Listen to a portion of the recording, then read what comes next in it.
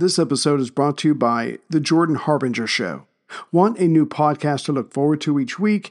One that's entertaining, informative, and packed with actionable content? You know you do. And that is The Jordan Harbinger Show, a top-notch podcast named Best of Apple in 2018, and has only gotten better. Jordan goes deep with fascinating people, from authors and scientists to mobsters, spies, and hostage negotiators. During his discussions, Jordan pulls out tactical bits of wisdom for you to use to become a more informed, critical thinker. You'll learn and have a good time. He's very easy to listen to. My two recent favorites are Episode 972, Mustafa Suleiman, The Coming Wave of Artificial Intelligence, and Episode 843, Eli Honig, How the Rich Get Away with Crime. You can't go wrong adding The Jordan Harbinger Show to your rotation. It's incredibly interesting. There's never a dull show. Search for The Jordan Harbinger Show, that's Harb as in boy, IN as in Nancy, GER, on Apple Podcasts, Spotify, or wherever you listen to podcasts. This episode is brought to you by Visit Williamsburg. In Williamsburg, Virginia, there's never too much of a good thing. Whether you're a foodie, a golfer, a history buff, a shopaholic, an outdoor enthusiast, or a thrill seeker, you'll find what you came for here and more. So ask yourself, what is it you want? Discover Williamsburg and plan your trip at visitwilliamsburg.com.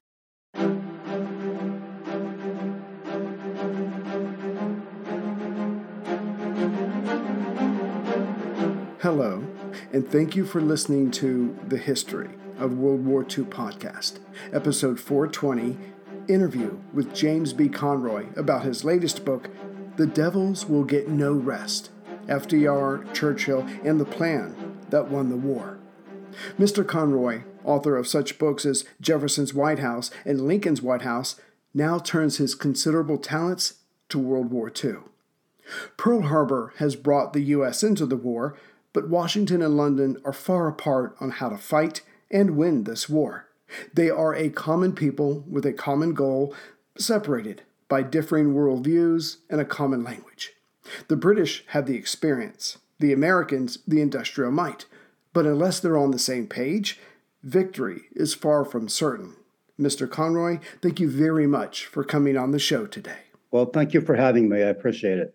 Absolutely. I'm so excited you're here. I loved your book and all the details and all the nuances. We're going to go into that. But let me start with the first question. So it's January 1941, and clearly the U.S. is going to be drawn into this war eventually, either by the actions of the Japanese or maybe a German U-boat sinking an American vessel. But it seems likely that the Americans are going to get involved as much as at least 50% of the American public doesn't want to. So that means that the Americans are going to be allies with the British. But as we know and as I discovered further in your book, the U.S. and the Brits are very different people. They're very different countries, very different leaders. Can you give us a snapshot of the moment that Harry Hopkins is sent to check out Churchill, if I can use that term, by FDR going, hey, size this guy up for me. What's going on in the countries at the time? Sure. Well, to start with, Harry Hopkins was FDR's alter ego at the time. Right. He didn't really hold a formal position, but he was FDR's closest aide and advisor. And Roosevelt was wary of Churchill and vice versa. FDR's the classic liberal anti-colonialist, and right. Churchill's the classic conservative imperialist. So they really couldn't be much further apart on the spectrum. Right. And, word had come back to FDR that Churchill wasn't keen on him, certainly not his New Deal. And, Roosevelt had thin resources. This is still post-Depression era and strong political opposition to any involvement in foreign wars. So, and also, many advisors were telling him, knowledgeable people, that the Brits just could not win this war. They were going to lose. Right. So the idea is, am I going to pour resources into this losing venture, or do they have a chance to win, and are they determined to win? So he sent Hopkins over, as he put it, to talk to Churchill like an Iowa farmer and find out what was going on over there. I love that. So basically what I got out of that is, look, everybody's been losing to Nazi Germany so far. Why should the British be any different? It doesn't look good for them. And we, like you said, the Americans are still gearing up. They're still playing catch up for decades of not producing a lot of weapons.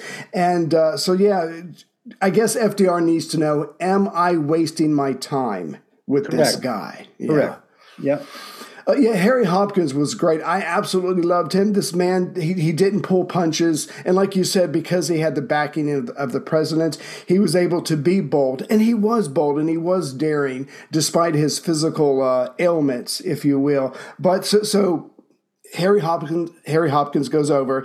He sees that Churchill is the real deal. He reports that to FDR. So at least the president knows he has someone who's a fighter, someone who's going to go as far as he possibly can. And that's exactly what FDR needs, because as you just said, America is not yet in the war. They need someone to stand up to the Nazis. Correct. And the Brits knew very well that they couldn't do it long term without American help. Yeah, we're going to get to that. And this is one of the things that I loved about your book. The Americans have got all these resources.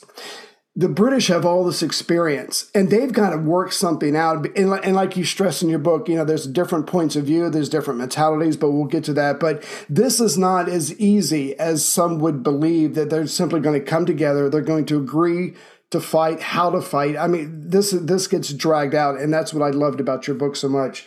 So my next question is, you mentioned the ABC, the American-British conversations, and they were kept quiet because the Lend-Lease bill is going through, which is a very big deal. But the point is, the Americans and the Brits are talking. Can you give us an idea of how the British wanted to fight this war versus the American way once, Pearl Harbor happens and the Americans are officially in the war? Sure. Well, first of all, these talks that were taking place in Washington were very secret.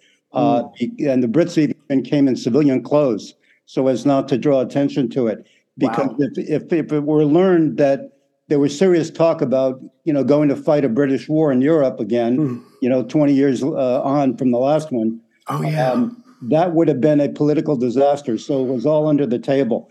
But basically, they agreed on one principle. They both knew it was likely that Japan would be at war with them soon as well, but that Germany had to be beaten first, that Germany would be the priority, because Japan could damage our interests and tie up the Pacific, which was bad, but the Germans could literally conquer the world. So, starting with England. So they agreed on that.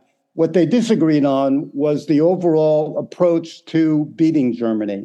In a nutshell, and it's complicated as the book explains, fully, but in a nutshell, the Americans were in favor of getting to the heart of the German army as quickly as they could, engaging them head on, and just pummeling them until they stopped struggling. And that was sort of the American military approach for decades or a century or so. The British, on the other hand, were, very conscious of having suffered horrendous casualties in World War I, and also being driven from France in 1940 with their tails between their legs at Dunkirk, and were not at all eager to go back until the Germans had been weakened and the Allies had built their strength.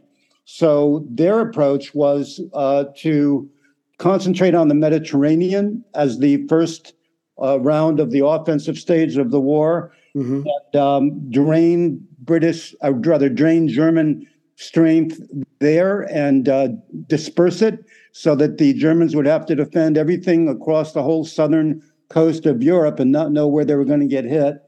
And Churchill, I should say, by the way, believed in attacking the Germans everywhere, every time, all at once. So he was on board for anything, really. And FDR kept an open mind. He was not a military strategist, and went in with an open mind and wanted to see where events took him.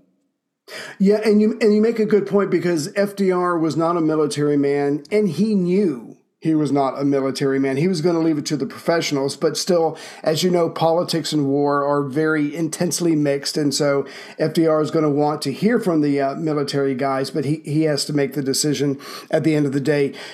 When I read that passage of your book, I immediately started thinking about the science of boxing. Some people are like, let me get in, let me wear him down, let me jab him in the ribs, take his breath away, and eventually, somewhere down the road, maybe I can get a knockout punch. Whereas the Americans want to go in at round one and swing as hard as they possibly can, which is American, which is macho, which is whatever word you want to use, but the Americans have zero experience fighting. Like you said, the British have been at this for a year and a half on their own, and they know what the Germans are capable of. And so as I was going through your book, I'm like, I appreciate General Marshall's steadfastness. I appreciate his head-on approach, but that wasn't fitting the reality of the situation. You can't just put a whole bunch of Americans in the UK, then build a whole bunch of ships and come over and think you're just going to fight your way to Berlin. I mean, the casualties, even if it had succeeded in 43,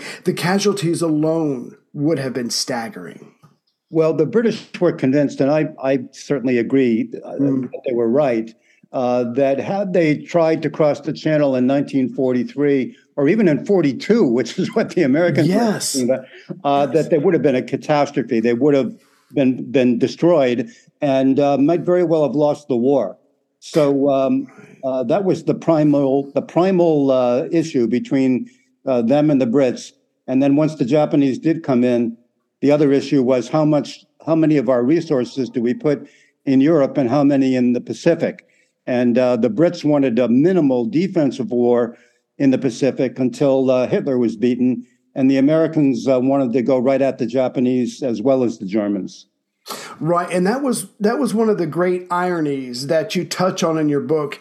All of the generals around Hitler are going, no, do not do a two-front war, do not do a two-front war. That's how we lost last time. We can't take on the Germans until the British are defeated. And here's the Americans are saddled with a two-front war, and they have to make some decisions. And as powerful and as industrial as the U.S. is, this is going to take time. So as we see, the Americans are starting to convert to a war production. They're starting to train the troops. And this is stuff you have to do. You can't just put somebody in a uniform, give them a gun, and point them at the enemy. They have to be trained on how to do this.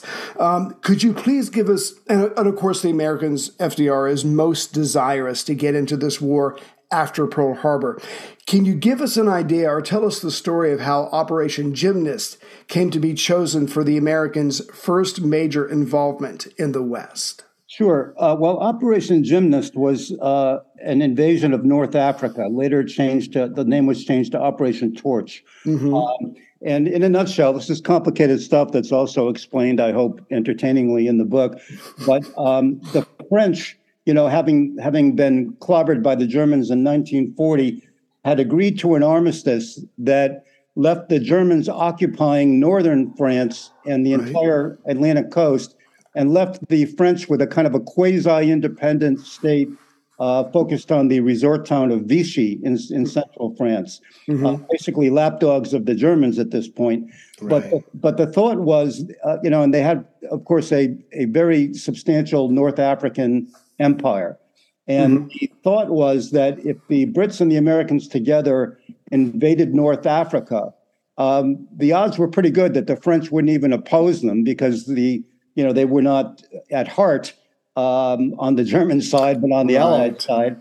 Right. And that even if they did oppose them, it would be a token opposition, and they could take all of North Africa and then be poised to open the Mediterranean to Allied shipping and also to attack Europe from the underbelly, as Churchill called it. Right. FDR, on the one hand, was well aware that once the United States was in the war, the public just wouldn't wait. It just wouldn't allow, us to sit on our hands and build for 2 years and then wait, after 2 years, maybe start a war.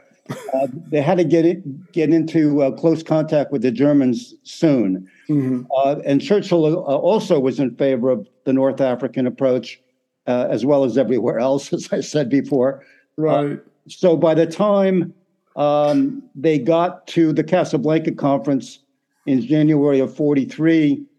They had indeed invaded and taken almost all of North Africa after a couple of days of serious fighting with the French, in which about 3,000 men were killed, half and half on both sides. Right. We tend to forget that we actually fought the French in World War II for a few days. And by that time, then, everything but Tunisia is in Allied hands. And Rommel's been pushed west by the British Army. And the idea is that we're now going to bottle Rommel up, meet him in the middle, and then cross the Mediterranean and do our damage there. Hey everyone, Ray here. I've been using Yahoo Finance, our sponsor today. And like many of you, I think about my golden years, and I hope they're golden. I have a Roth IRA with Fidelity and another with Merrill, and I have consolidated them into one hub with Yahoo Finance. There, I have access to expert analysis to help me stay atop this ever-changing world. And with Yahoo Finance at my fingertips, I can focus on my goals of paying off my house and getting ready for, me time. And since Yahoo Finance has been around for more than 25 years, they know what they're doing. It's the #1 finance destination, with their independent research, customizable charts, and so much more. With a community of over 90 million users each month, their real strength is helping you on your way to financial success. So, for comprehensive financial news and analysis, visit the brand behind every great investor, yahoofinance.com, the #1 financial destination, yahoofinance.com. That's yahoofinance.com. So it's starting. We land in North Africa. The Americans are getting some experience because if I remember correctly, that was one of Churchill's selling points to FDR. Is like, you've got your guys and you're still gearing up. You need some experience. So instead of doing that cross-channel thing, which is disastrous, why don't you come to North Africa? You can help us liberate. We can begin, the underbelly philosophy that Churchill told Stalin about. And so the Americans they get involved. There's going to be ups and downs because they're still learning. But like you said, at least they're engaged. The American people can see that something is happening. So in this, you can almost say that Operation Torch was when World War II kicks up a notch because one, the Americans are involved, and now it's like, what's the next big thing that we're going to do? So the offensive with the Americans involved is off to a good start, but there are consequences. Hitler has a reaction to Torch, and then Vichy has a reaction to Hitler's reaction. Yeah, well, in a nutshell, the attack on North Africa came as a complete surprise, very well planned, very well executed. An American fleet sailed directly from Hampton Roads, Virginia, to Casablanca, Morocco, and appeared offshore when the fog lifted, and just shocked everybody.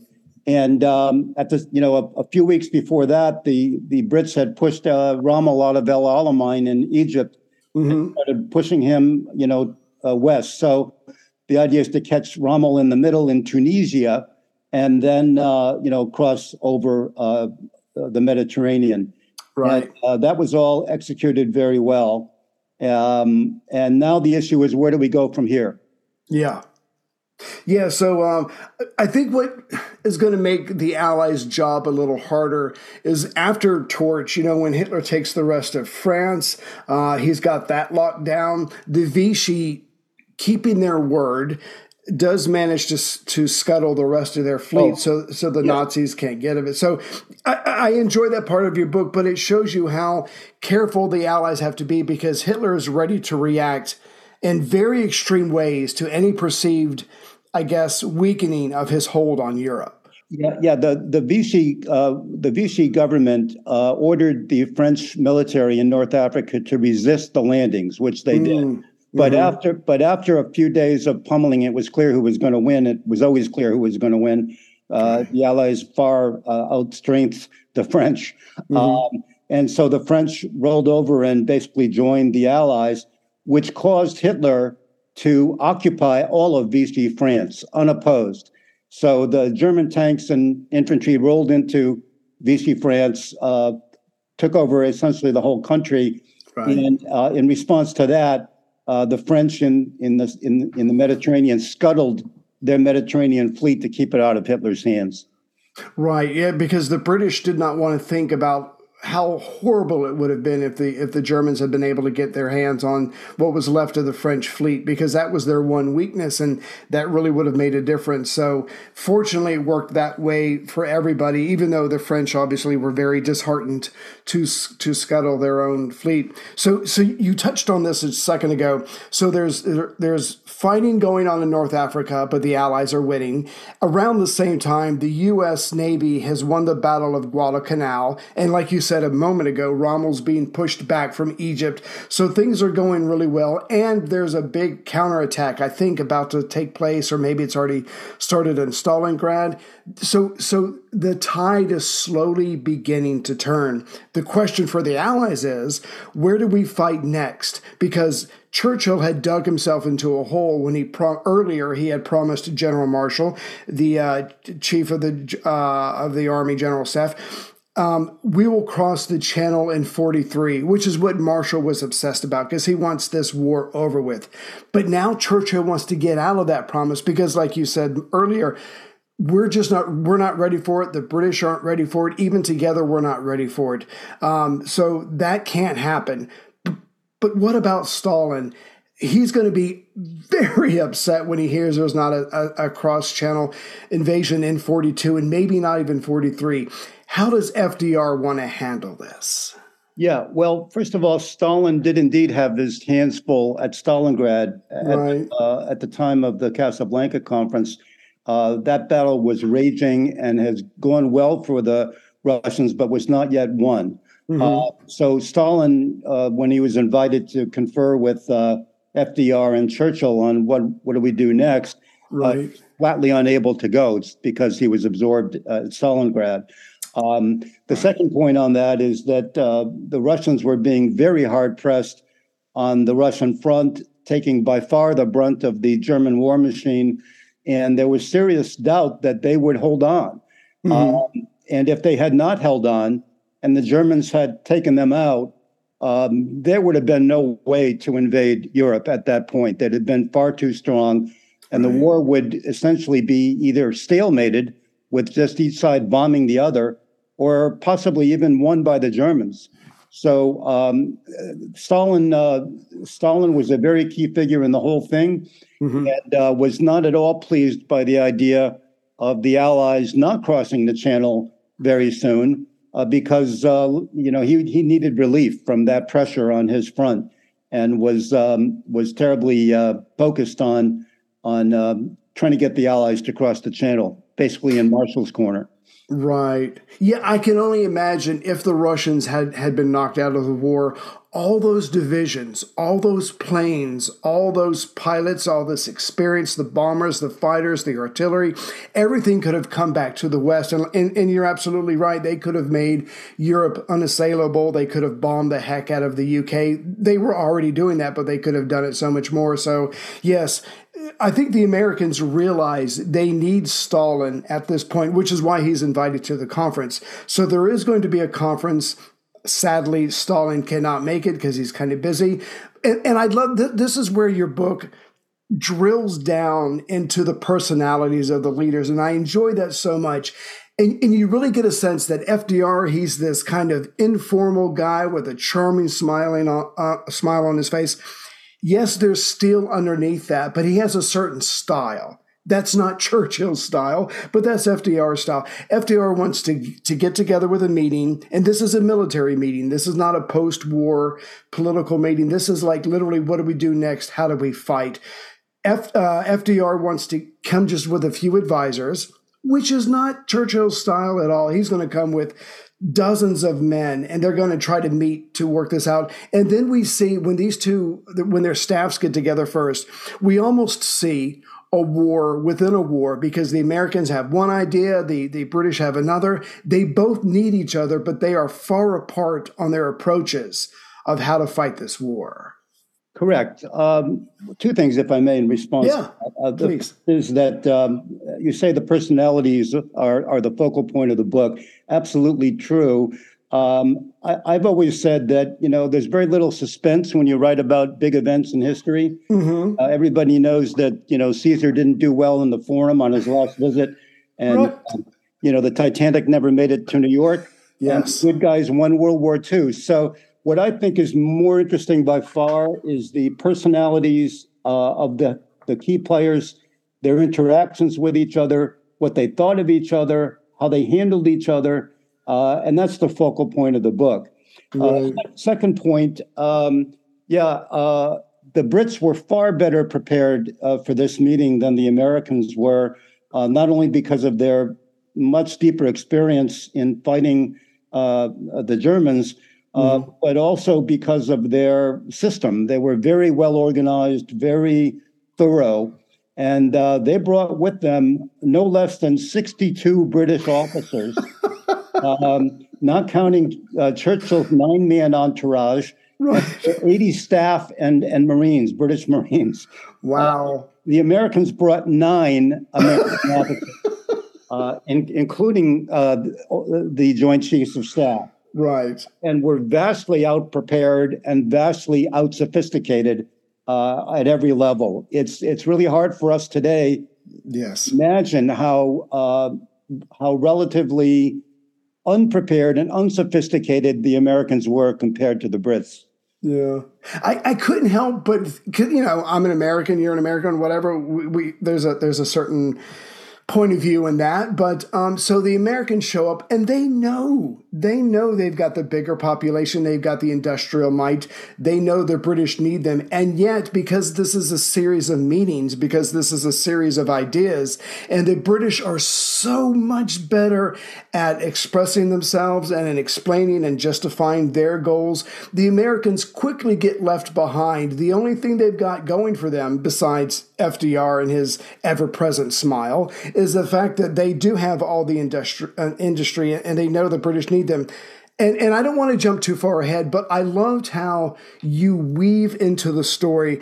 The British have another idea. Yes, we need the Americans. I get all that, but we are going to outfox them and we are going to use their resources the way we see fit. And the Americans have to fight against this time and time again. And I just love the way you cover that in your book. So the two sides come together.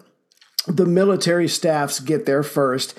It's called the ANFA conference or the Casablanca conference. It gets underway. And just to let everybody know, it goes from January 14th to the 24th, 1943. Can you describe for us a bit of the place? Because you go on about how beautiful it is and how it's just so scenic. It's just a magical place. And it almost feels like there's not a war going on because it is so lovely there. But can you give us an idea of where they're meeting at? And you've already touched on the readiness of the British and the American staffs, but if there's anything further you would like to add to that, please do so. Well, to start with the last point first, very briefly, Marshall was interviewed after the war about all of this. And he said that, we went to Casablanca suspicious of the British, not fully trusting their word because they had backed off on some other things in the past. Right. And very wary of British guile. Yes. Where, in fact, Marshall said after the war, we were far more suspicious of them than they were of us, because they didn't think we were smart enough to be treacherous. Yes. I love that. So that's the lineup. Right. All that said, then the venue that was chosen for the meeting was a very wealthy suburb of Casablanca, or not really a suburb, but an outlying district, overlooking the sea with a resort hotel and 15 or 16 lovely rich people's villas surrounding it. Right. And what Patton did, Patton had led the invasion force that took Morocco and was in charge of of all the facilities and the rest at the conference. Patton was an unlikely cruise director, but that's what he was. Yes. And he had commandeered the Anfa Hotel, which was a snappy resort hotel, as headquarters, and for good measure had commandeered all these villas as well. And they surrounded them with a mile of barbed wire and anti-aircraft guns, British Marines, elite American troops, fighter planes circling overhead. The Germans had bombed that very neighborhood 2 weeks earlier. Wow. So it was a hazardous place to be, but it was also a luxurious place to be. Beautiful weather, oranges everywhere, bougainvillea, all of that. And the Brits in particular were really awed by it because wartime London was not a pleasant place to be. Good point. To have all this free food, free drinks, free cigarettes, it was sort of a luxury resort environment for very serious existential threats to be worked out. When you need mealtime inspiration, it's worth shopping Kroger, where you'll find over 30,000 mouth-watering choices that excite your inner foodie. And no matter what tasty choice you make, you'll enjoy our everyday low prices, plus extra ways to save, like digital coupons worth over $600 each week. You can also save up to $1 off per gallon at the pump with fuel points. More savings and more inspiring flavors make shopping Kroger worth it every time. Kroger, fresh for everyone. Fuel restrictions apply. I'm glad you said that because you reminded me, because there's one part in your book, and it's a very small part, but I enjoyed it, is when they get there, everything's free. Like you were saying, there's open bars, there's food, and the British have come from suffering, from neglect, and from having to ration everything, and suddenly there's a plethora of everything you could ever want. But at the same time, they are talking about war. So the ironic disposition, or whatever the proper term is, I enjoy that very much. So the military men get started, and like you said, what we find out is there's very little trust between them, cultural differences, that kind of thing. Do they respect each other? Absolutely. But like you said, some sides have broken their words in the past. But could you compare the two camps for us? Maybe some of the people that were in the room and what their goals were. Sure. Well, to start with the Americans, George C. Marshall is more famous today for the Marshall Plan, which he oversaw in the Truman administration after the war to restore the devastation in Europe, and won the Nobel Peace Prize for that. But he was a formidable figure, a terrific presence. That in itself, he could dominate a room by walking into it. Right. Everybody respected him. He was a great gentleman as well as a very tough character, and went to Casablanca knowing that the British were far better prepared and more experienced than the Americans. The other players on the American side, the chief of naval operations, Admiral King, was as tough as nails and as obnoxious as a matter of policy. So he was a tough character to deal with.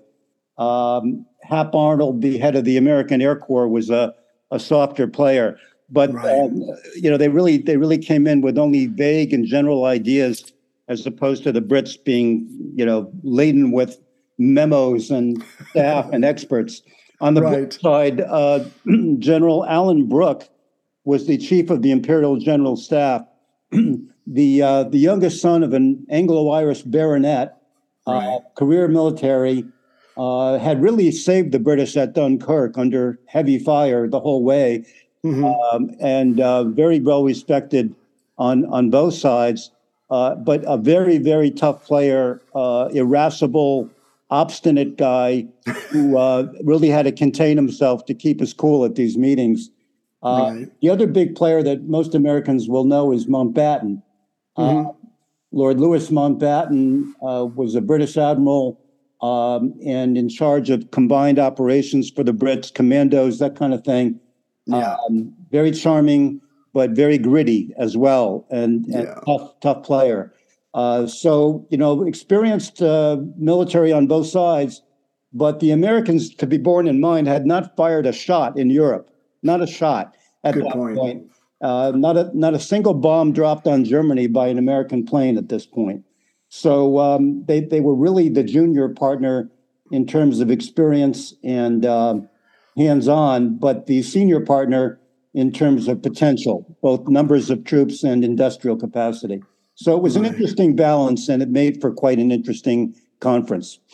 Right. And at the end of the day, they need each other. And I think, I mean, and because this goes on for 10 days and it gets pretty ugly. There's highs and lows. But at the end of the day, they know they need each other and they have to work something out. And for the listeners, if you like Patton, he comes across, at least this part in his life, he comes across very well. He's very charming. He's very entertaining. He's very blunt, as Patton is. I could not get enough of King. I have a love-hate whatever with Admiral King. I appreciate his ability, but his arrogance and his single-mindedness of the Pacific I'm sure they got on people's nerves. But like you said, this is a character-driven story, and they literally do come alive. They leap off the page in your book, and I appreciated that very much.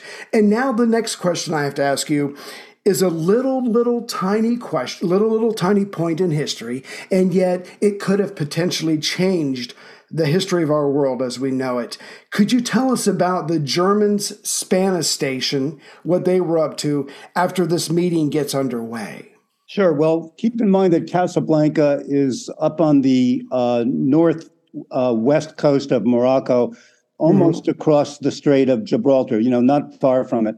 And crawling with Axis spies, French, German, and Spanish. Keeping in mind that Spain was neutral, but a fascist country, closely connected to Hitler after the Spanish Civil War. So the essential point here is that a Spanish spy realized, or discovered, I should say, that Churchill and FDR and all of their top command were meeting in Casablanca. And the Germans, as I said, had bombed Casablanca just 2 weeks earlier. Right. And would have been back in force had they known that. But the dispatch to Berlin was in Spanish, and some poor German officer translated Casablanca as White House. So the Germans believed that Churchill and FDR were meeting in Washington. Right. And, didn't realize until after it was all over and a press conference was held that they had missed a golden opportunity. Oh, yeah. When I read that part, I'm like, I've got to get this man on, because that's incredible. So literally Casablanca, White House, and they did end up calling the villa that FDR stayed in the White House. But I imagine after this meeting and after the Germans found out what could have been, someone might have been shot. Who knows what happened to the poor translator. But anyway, I found that fascinating. Here was a once-in-a-lifetime opportunity, and they missed it completely, again, because of security and secrecy. But that's what people around leaders are supposed to do. So the conference is underway, and FDR and Churchill are about to show up, but it's still the military men speaking at this point. And I have to say, as much as I liked Brooke before your book, I absolutely love the man now. He was brilliant. He saw how everything was connected, and he literally had to try hard to keep his temper in check. He was literally talking to people that he could have just said, I know that already. You're wasting my time. Let's move on. But anyway, he's got to be respectful of other people as well.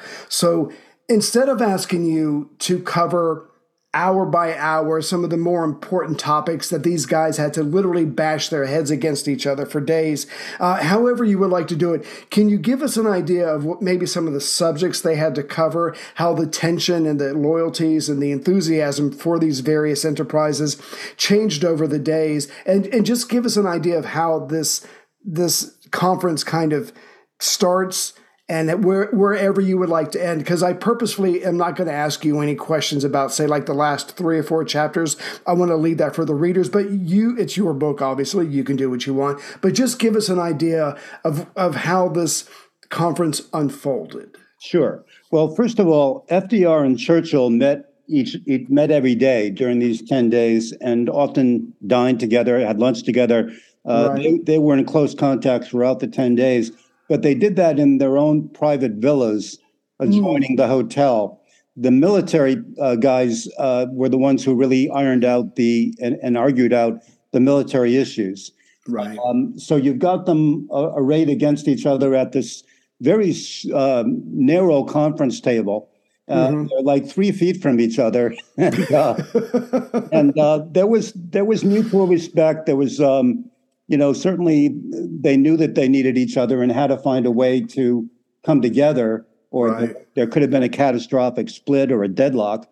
Yeah. And the way it basically unfolds is this. The Americans begin with the thought that we need to cross the channel as soon as possible, even if we're unprepared and overmatched, because we got to pull Germans from Russia. And if we don't do that, we're going to lose this war. Right. And at one point, they talk about the prospect of a sacrificial gesture, meaning that even though they might only be able to send a few tens of thousands of troops across the channel, they would engage the Germans, they would draw German aircraft, they would bleed the Germans and pull them from France.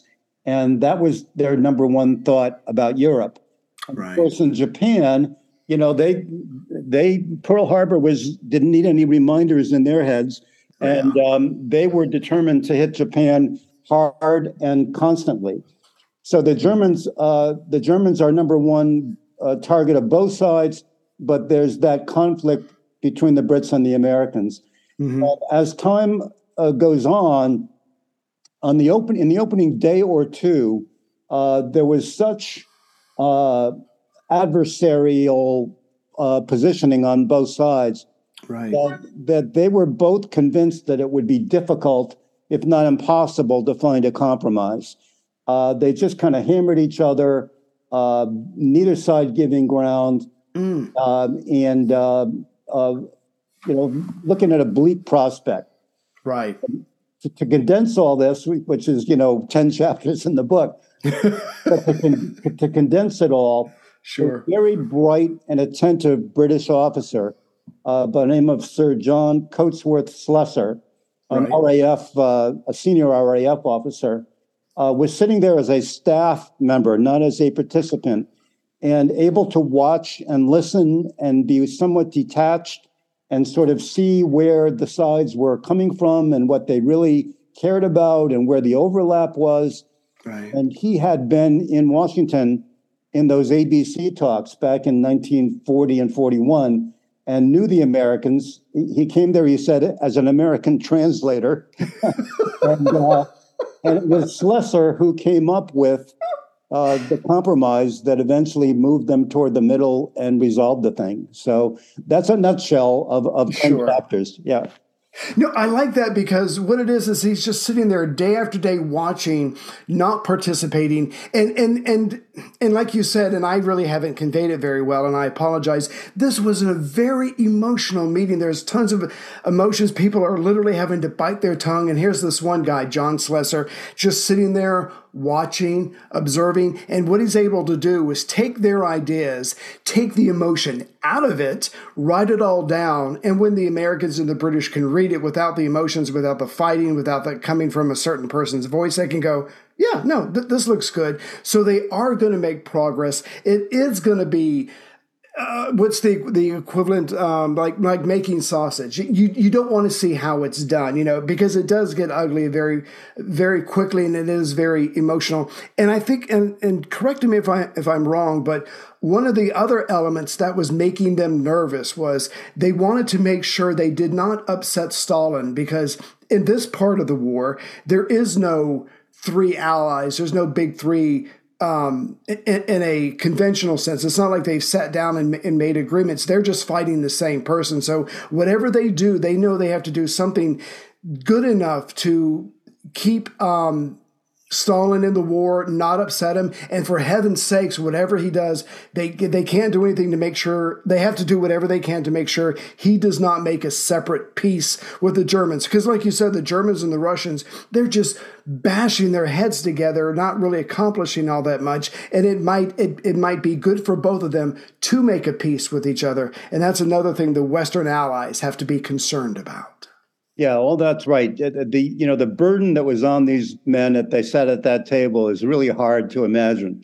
Right. Today we talk about existential threats that sometimes are not existential, but this was an existential threat. And the fate of the world was, It's interesting. At one point after the conference, Brooke, the head of the British military delegation, who, as I said, was tough as nails, but often also had a sensitive, artistic side, was a great bird ornithologist and, a different kind of guy when he was off duty. And when it's all over, he's kind of taking a break in a hotel garden and enjoying the birds. Writes in his diary that were it not for the company of the birds, he thought he might have broken down, just from the sheer relief from this tension. It's really quite a human interaction story as well as a military story. Right. And that was the other thing that I appreciated. Well, first of all, someone like General Brooke, tough as nails, true professional. He can see 10 steps ahead. And yet there's this completely different side of him when he and others go outside. They're taking a walk together, as the British are wont to do. And they're looking at birds and they're noticing the birds, and they're ornithologists, or whatever the proper term is. And that truly is a pleasure for them. But the other thing that struck me was, as we've said, General Marshall, he could have been hewn from rock. This guy was tough. They were all tough. But by the 10th day, they all look like they've aged 10 years. They all look haggard. They're all exhausted. Their brains are starting to turn to mush because they've just been hammering on these same ideas over and over again. And not to put too fine a point on it, but the British really did go in and go, their mentality was, look, you Americans, you don't know what you're doing because you just started. You've got the industry. We've got the experience. Let us run it. And so they were trying to frame it or form it in such a way where they would be making the shots. But the Americans, if you want, to their credit, are going, no, we're in the war now. We're going to be the ones supplying everybody, or doing a lot of the supplying. We feel that we should make the calls. And from that right there, you have a lot of tension between these two camps. Correct. And the personalities, again, is what I focus in on. Dean Acheson, who was Truman's Secretary of State, and no shrinking violet himself, described Marshall's very presence as a striking and communicated force. There was just something about Marshall's bearing and determination and solidity, that held the Americans together and deeply impressed the British as well. And then you've got that tension coming out of these very accomplished, very hard-nosed men who did not get to the top of their profession by being gentle. Right. And on the one hand, there's that. And on the other hand, there's the need to come together. So another thing I should mention, I think, is that this whole thing is to my mind, a model for how we in our own divided time, might consider talking to each other. Yes. There was no less tension, no less culture clash, no less ideological separation between the Americans and the Brits as there is today between the Reds and the Blues. And if they can do it, we can do it. Exactly. Because it was literally, like you said, life and death struggle. And if they can work together on that, we should be able to do better. So I'm almost finished with my questions. Thank you very much for your time today. But I just want to let the readers know there's a whole bunch we haven't mentioned. And let me just list a couple. And let me ask you this before I do that real quick. The whole question of the French. Oh my goodness. The two leading French people, de Gaulle and is it Girard? I'm not sure how to say his name. Could you maybe give us an idea of what the Americans or the British were trying to do with these two guys and how difficult they made it? Because by the time I finished reading your book, I wanted to choke de Gaulle, even though he's already dead. But oh my God, this guy was insufferable, to say the least. Yeah, well, to set the stage briefly, de Gaulle and Giraud, I believe it's pronounced. Thank you. Were the two most prominent French generals of the day. De Gaulle had, become a national hero before the Germans conquered the French, and became a bigger national hero when he got into a small plane and flew to England after Vichy made the deal they made, and got on the BBC and became the rallying point for the French resistance and the anti-Vichy voice of France. Right. A towering, stupendous ego. On the other hand, Giraud had been a prisoner of war of the Germans and had pulled off a cinematic escape. And he too was a hero in France and was kind of the mainstream Vichy-oriented French figure. The two of them despised each other and could not really come to terms on joining and sharing power rather than staying separate. At Casablanca, they both came. Giraud very gladly, and de Gaulle had to be bludgeoned into coming. At one point, Churchill, an American, mentioned de Gaulle to Churchill, and Churchill said, "Oh, let's not speak of him. We call him Joan of Arc, and we're looking for some bishops to burn him." So, sorry. A subtext of the book is the struggle to get them together, which is its own story. Right. Oh, I love that story very much. And by the time I finished reading your book, I, like they, started referring to myself in the third person. Drove my family crazy for a couple of days. So that's kind of your fault. But anyway, I love the de Gaulle was just so... Anyway, but that was very entertaining in your book. But I just want to mention to the people real quick, it took de Gaulle... The conference was almost over with by the time they got him there. They argue back and forth about the best time and way to invade Sicily. And the landing craft question, oh my God, that was such a major part of it. You just wish they could have built a couple million more and taken care of that. But that was a real a bottleneck, if you will, that they had. Was it Mountbatten who came up with the idea of carriers made of ice or water? So there's things like that in there. And of course, we get to hear about Mohammed V, the Sultan of the area. He gets invited to the conference, and that's a very great part of the book too. It's very touching, especially his son and Patton form a bond. I enjoy that very much. So, like I said earlier, we're not going to touch the very end of this because I want to leave something fresh for the listeners. But I want the leaders to know that even though they come up with an agreement, like you said earlier, Churchill wants to fight everybody, everywhere, all the time, which is just not militarily feasible. But he wants something bigger. He wants bigger scale to the battles. He wants bigger scope to the plans. He wants more clashes with the enemy. But I want to give you the last word, and you have to admire that about Churchill. He is a warrior.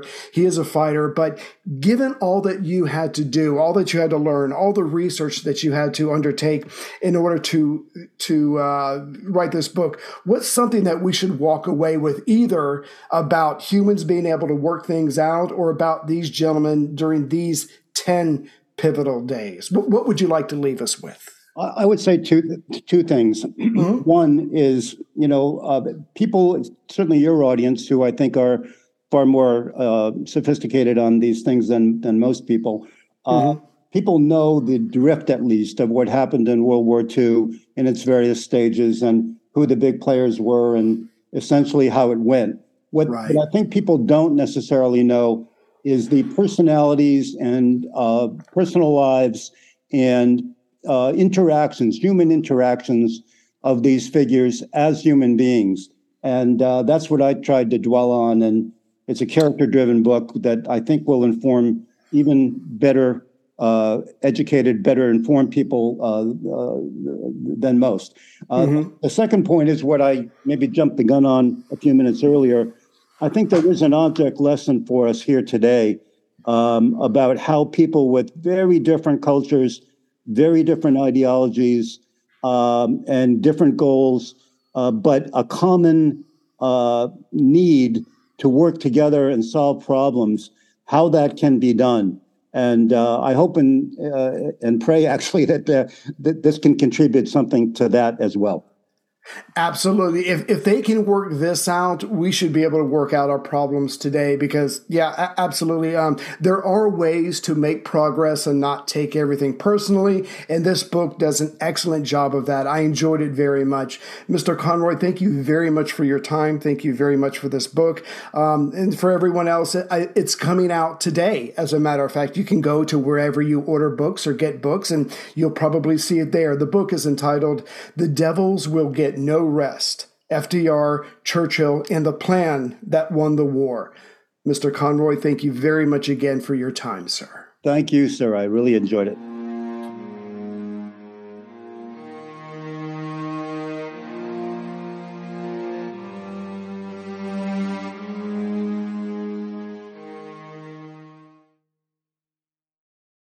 Protect your dream home with American Family Insurance. And you can weather any storm. You'll also save up to 25% by bundling home, auto, and life. American Family Insurance. Get a quote. Find an agent at amfam.com. Products not available in every state. Discounts may not apply to all coverages on an auto or home policy. Discounts do not apply to life insurance policies. Visit amfam.com to learn how discounts may apply to you. American Family Mutual Insurance Company, SI, and its operating companies, American Family Life Insurance Company, 6000 American Parkway, Madison, Wisconsin.